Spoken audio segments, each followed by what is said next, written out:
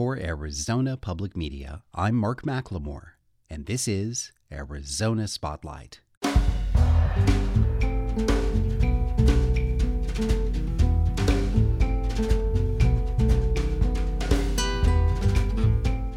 Coming up, I'll talk with journalist Andrew Marantz about the influence that racists and other hate groups have built through social media. Marantz wrote Antisocial, Online Extremists, Techno-Utopians, and the Hijacking of the American Conversation. And in the concluding episode of Youth Crossing Gender Borders, examining the roots of transphobia. Those stories are next on Arizona Spotlight.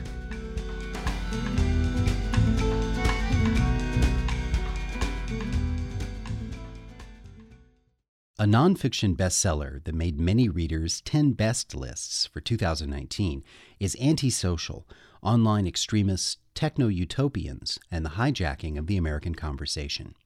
It details more than 3 years of research and investigation by New Yorker reporter Andrew Marantz into groups promoting racism and hate speech through social media. And beyond just interacting with them online, Marantz met with many group members in real life. He will talk about his experiences on February 13th at the Gallagher Theater in Tucson as a guest speaker for the Elizabeth Leibson Holocaust Remembrance Lecture. I began by asking Andrew Marantz if he found it difficult to infiltrate these groups. I covered a range from what's called the alt-light to the alt-right, so the more hardcore alt-right would be, the sort of full-fledged anti-Semitic overt white nationalist types, and those people it was kind of hard to infiltrate, as you say, especially given that I'm Jewish, which is not a fact they always picked up on, but when they did, it was a little tough to gain their trust. When they didn't, it was kind of absurd because their whole job is to be professional anti-Semites, and they couldn't even tell who was Jewish and who wasn't, but that's another story. So you didn't necessarily ever obfuscate the fact that you were Jewish? No, I didn't lie about anything, certainly when I was asked. There's information you maybe lead with, information that you maybe don't. But that said, there were times when I was in a room where I sort of thought, okay, if I volunteer all the information that I could in response to this question, I might get sort of kicked out or worse. So I was a little bit aware of that in the back of my head, but in many other situations, through a combination of, playing to people's narcissism or their desire to get press coverage or a certain sheen of legitimacy, and also just through hanging around and sheer persistence, I was able to get a lot more access to these worlds than I was ever kind of expecting to. Did you come forth with the idea that you were a journalist working on this as a story? Oh, yeah. People definitely knew what I was doing, and they definitely questioned my motives. They thought, I think largely accurately, why are we letting this guy in? He works for the quote-unquote, liberal establishment media, and he's probably going to be hostile to our interests. In fairness to them, that was true. I was largely hostile to their interests. Not that I, made anything up or lied about them, but I didn't have to. I think they often reveal themselves to be hypocrites or liars or bigots or whatever the case may be. So, yeah, there were a few moments where, because I was embedded for about 3 years with this spectrum of bad guys from the internet, and often I would be sitting down to a dinner or getting drinks with someone, and, I'd be with a kind of group of people, and someone in the group would say, wait a minute, why are we letting this guy in still? Like, why is he always hanging around? And I would just generally sort of let the moment pass, and then someone either would come to my defense or would just sort of say, oh, leave him alone. I'm sure he's harmless. And I would sort of bite my tongue. But in my head, I was kind of thinking like, that guy makes a point. So you were going from being just online to being IRL in real life with these folks. Yeah, it was pretty IRL the whole time. I always knew that given the kind of reporting I like to do, it just would not have been possible for me to report this book from the internet, even though it's a book about the internet. And obviously a huge amount of the research I did when it came to archival research and stuff took place online. I really wanted to be in these rooms where these things were happening, both when they got together and kind of had their various parties and functions. The scene that opens the book is an inauguration party in early 2017 called the Deploraball, which is a pun on the phrase basket of deplorables, which is their kind of big coming out party to the world. I definitely wanted to be there for that and for a lot of various quasi-public events like that going forward. But I also wanted to be there behind the scenes, when these people were doing their live streams or they're making their podcasts or, just sort of sitting at their laptops and using their kind of self-taught expertise to kind of break open the systems of democracy that the rest of us had sort of taken for granted. So I thought I could see the results of it and the repercussions of it if I were just sort of standing outside it. But in order to peel back the curtain a little bit, I felt like I had to really be there looking over their shoulder. Well, a common perception of the internet is that anonymity fuels a lot of the vitriol, that these people, while hidden behind a username and an avatar, can go places that they probably wouldn't in real life. But how true would you say that is based on your experience? Yeah, there is that notion. I mean, going back to the old New Yorker cartoon, on the internet, nobody knows you're a dog. Yes, I know that one well. Yeah, that definitely is an active phenomenon for sure. And there are lots of big debates in this space over whether anonymity is a problem or whether it's kind of a sunlight, acting as the best disinfectant and all that sort of stuff. Certainly, there are many disinhibiting factors that play into online activity, and anonymity is one of them. But I don't think it's as simple as saying, if people weren't anonymous, they wouldn't behave this way. Speaking of kind of peeling back the curtain and going behind the scenes and stuff, I spend a lot of time in the book not only embedding myself with the people I call the gate crashers, who are propagandists or trolls or bigots on the internet, but I also spend a lot of time with the people I call the new gatekeepers, who are the Silicon Valley titans, really, who have kind of reinvented and disrupted how all information exchange works in this modern era. And those are kind of the two kind of strange bedfellows of the book. The subtitle, the title is Antisocial. The subtitle is Online Extremists, Techno-Utopians, and the Hijacking of the American Conversation. The idea being that hijacking of the conversation would not have been possible without both pieces, both the online extremists and also the techno-utopians. And the reason I bring that up is that I spent a lot of time behind the scenes with some of these companies, especially Reddit, who were full of these kind of techno-utopians and who kind of created the totally shaken up and, flattened and kind of chaotic information conditions that we live with today. Now, Reddit is often criticized because it has anonymity, because everyone on there can choose to and often does choose to hide behind anonymous avatars. That said, there are other networks that insist on people using their real names, such as Facebook, and that doesn't seem to solve really any of these problems. So anonymity certainly has something to do with it, but it is not, the silver bullet. Even since you published the book, Facebook has come out as being unwilling to screen ads that contain erroneous information, that political ads with false claims are visible on that site every day in great numbers.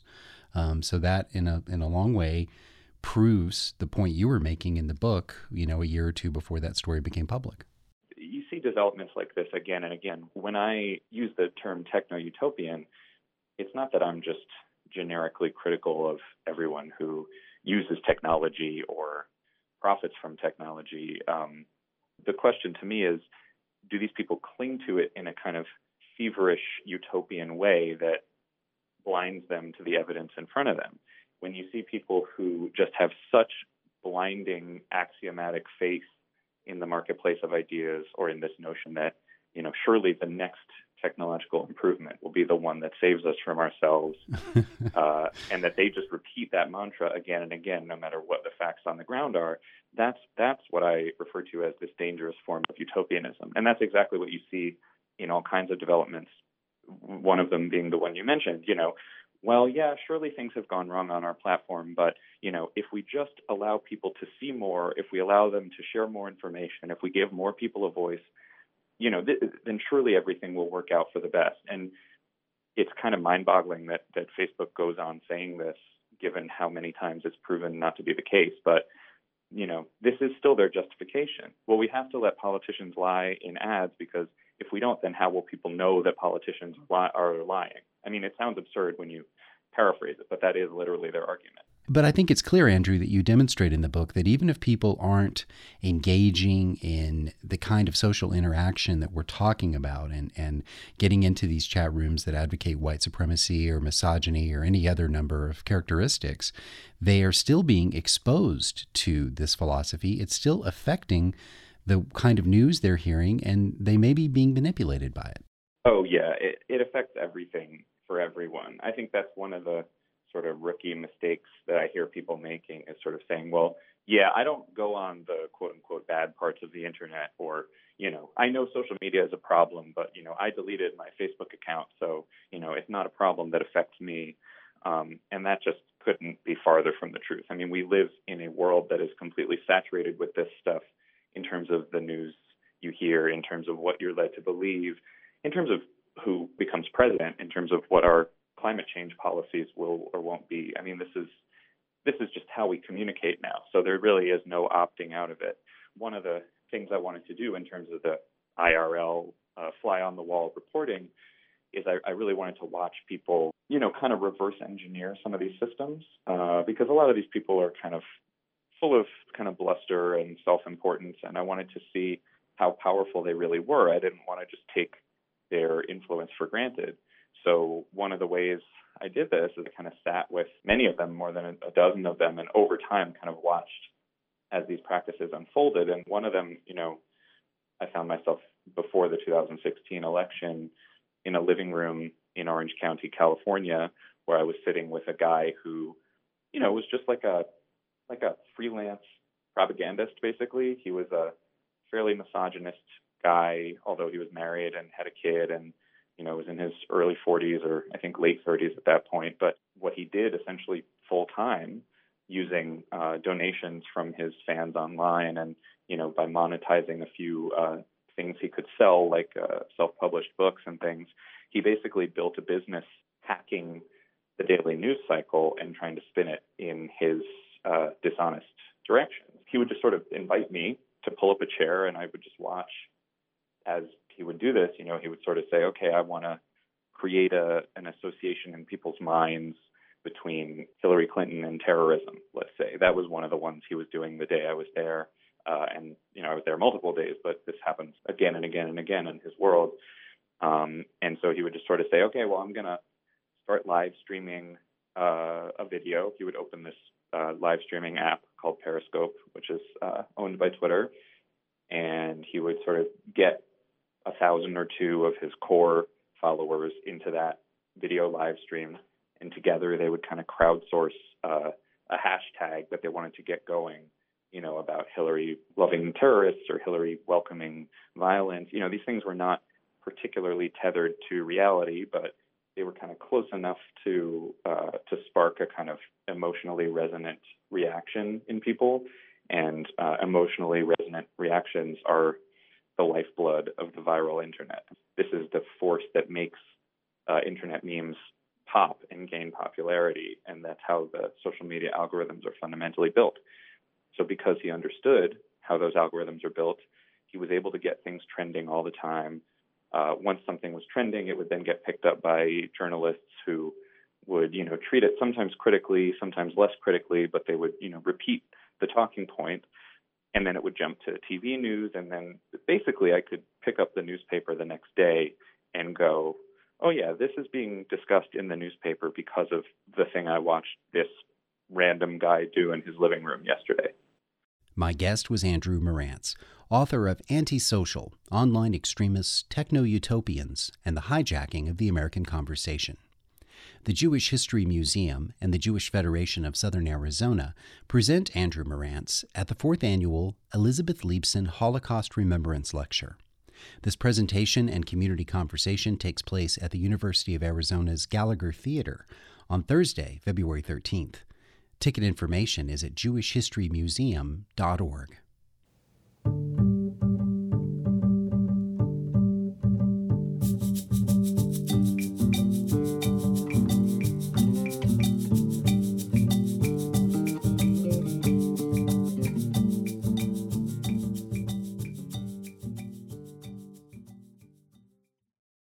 Now, the final episode of a 5-part Arizona Spotlight series, Youth Crossing Gender Borders. It explores the landscape of young people and gender identity. Laura Markowitz talks to teens, parents, and experts on the forefront of understanding.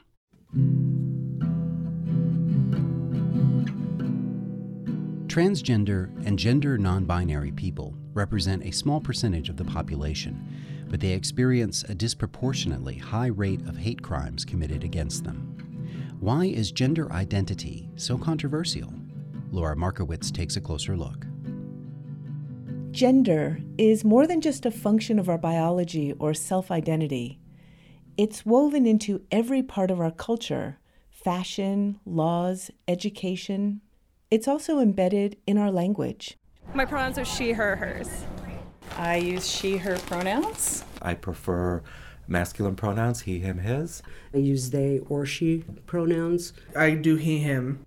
Self-defining one's gender through pronouns is a relatively recent phenomenon that's gained popularity, especially on college campuses. Sherry Bauman is a professor of counseling at the University of Arizona, and she says our culture has always been fixated on gender. Very often the first question that's asked when a child is born, even before it's healthy, is it a boy or a girl? It's a very recent understanding that, well, it might be boy or girl, but it could be a variety of other possibilities. They might be transgender, which means their physical body doesn't match their inner gender identity. Or they might be gender non-binary, which means their gender is somewhere on the spectrum between male and female.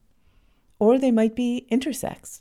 Intersex is rarely spoken about and actually is a reasonably significant portion of the population. It's about as common as being born a redhead.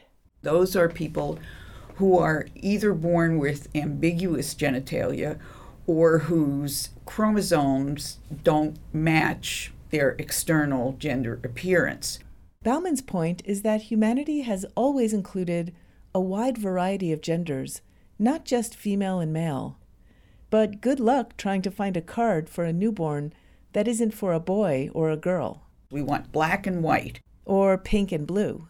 And this is very gray. There's one more piece to consider in the gender puzzle. Rich Musinski is a clinical psychologist who specializes in gender identity issues. The phenomenon of gender includes people who are cisgender, and those are people who feel comfortable in the gender that they're assigned at birth. That describes the majority of people. Our society was designed for the cisgendered. Think of bathrooms and locker rooms, sports teams, and the myriad forms you have to fill out throughout your lifetime that only offer you the choices female or male. And the privilege of being cisgender is you get to be comfortable in who you are and your style of clothes, your way of being in the world, and no one questions that. Transgender and gender non-binary people are at a higher risk than any other minority group for discrimination, physical violence, and bullying. It starts as early as preschool. Sherry Bauman says a typical insult that kids use is to call a gender non-conforming child it. It makes you a thing. It makes you not even human. We talk about a process called moral disengagement, which is about allowing ourselves to violate our own principles. I mean, using an it, making them less than human, makes it okay to treat them badly. I don't want to be a bad person. I don't want to be an immoral person. But I've joined in on this, and what do I tell myself? Well, they're not really human. Humans are either male or female, so they're not. Almost 2% of high school students identify as transgender. That's according to the Centers for Disease Control and Prevention. Their 2017 Youth Risk Behavior Survey found that 35% experience bullying, 27% feel unsafe at school. Their tormentors are cisgender. So why do some cisgender people have such strong negative feelings about other people's gender expression? We're all fearful of something that we don't understand. Sherry Bauman and Rich Musinski and others believe that misinformation fuels transphobia. One example is the claim that critics make that when a child goes through a normal childhood phase, like wanting to be a tomboy for a year, activist doctors and parents will call it gender dysphoria and rush to put the child on hormones to turn them into the other gender. Marty Vandervoort is a counselor at the University of Arizona and says this is not the way it happens.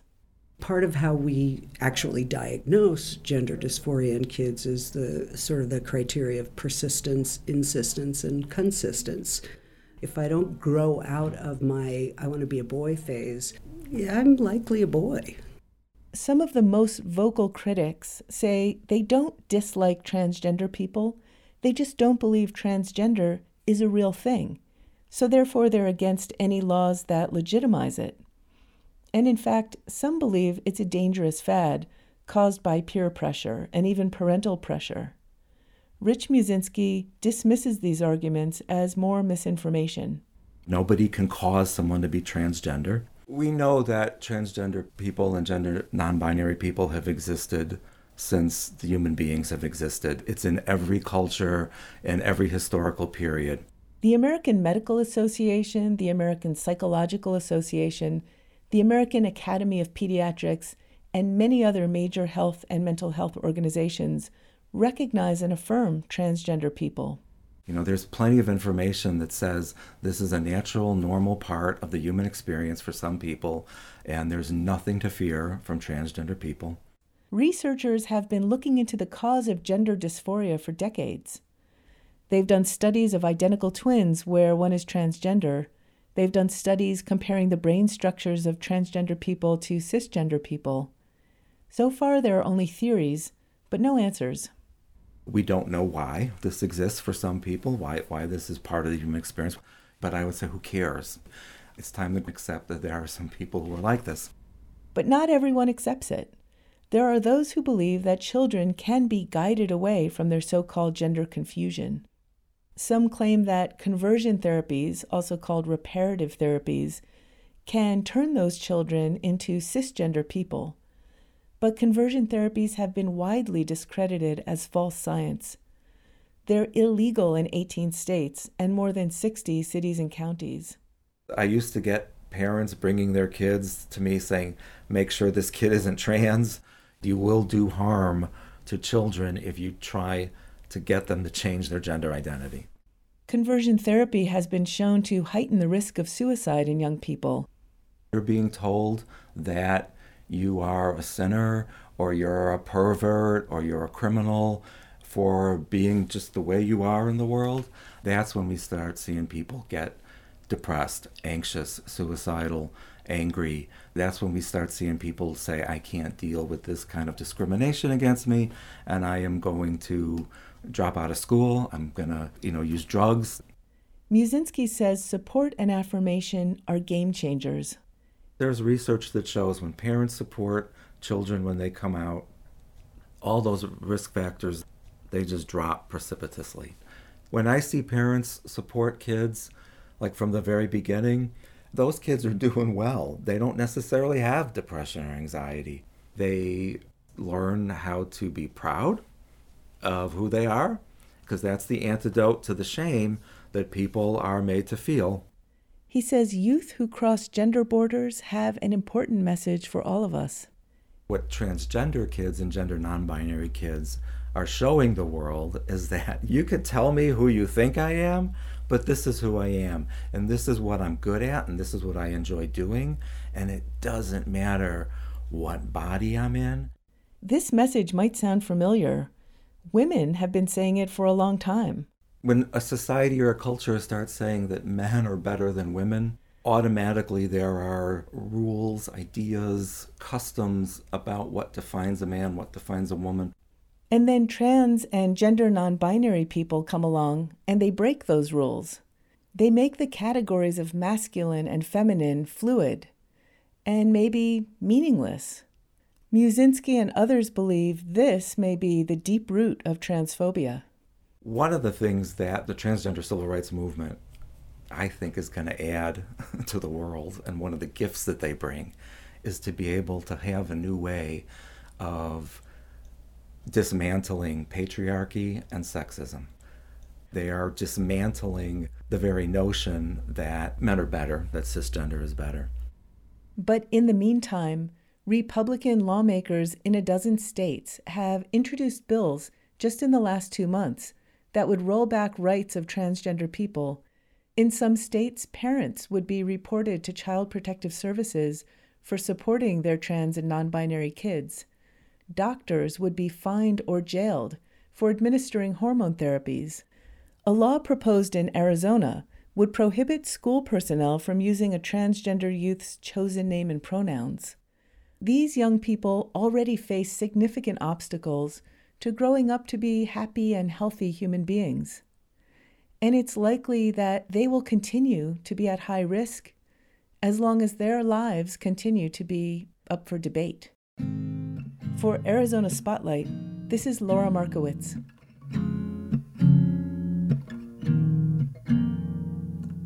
God-fearing angel, where did you come from?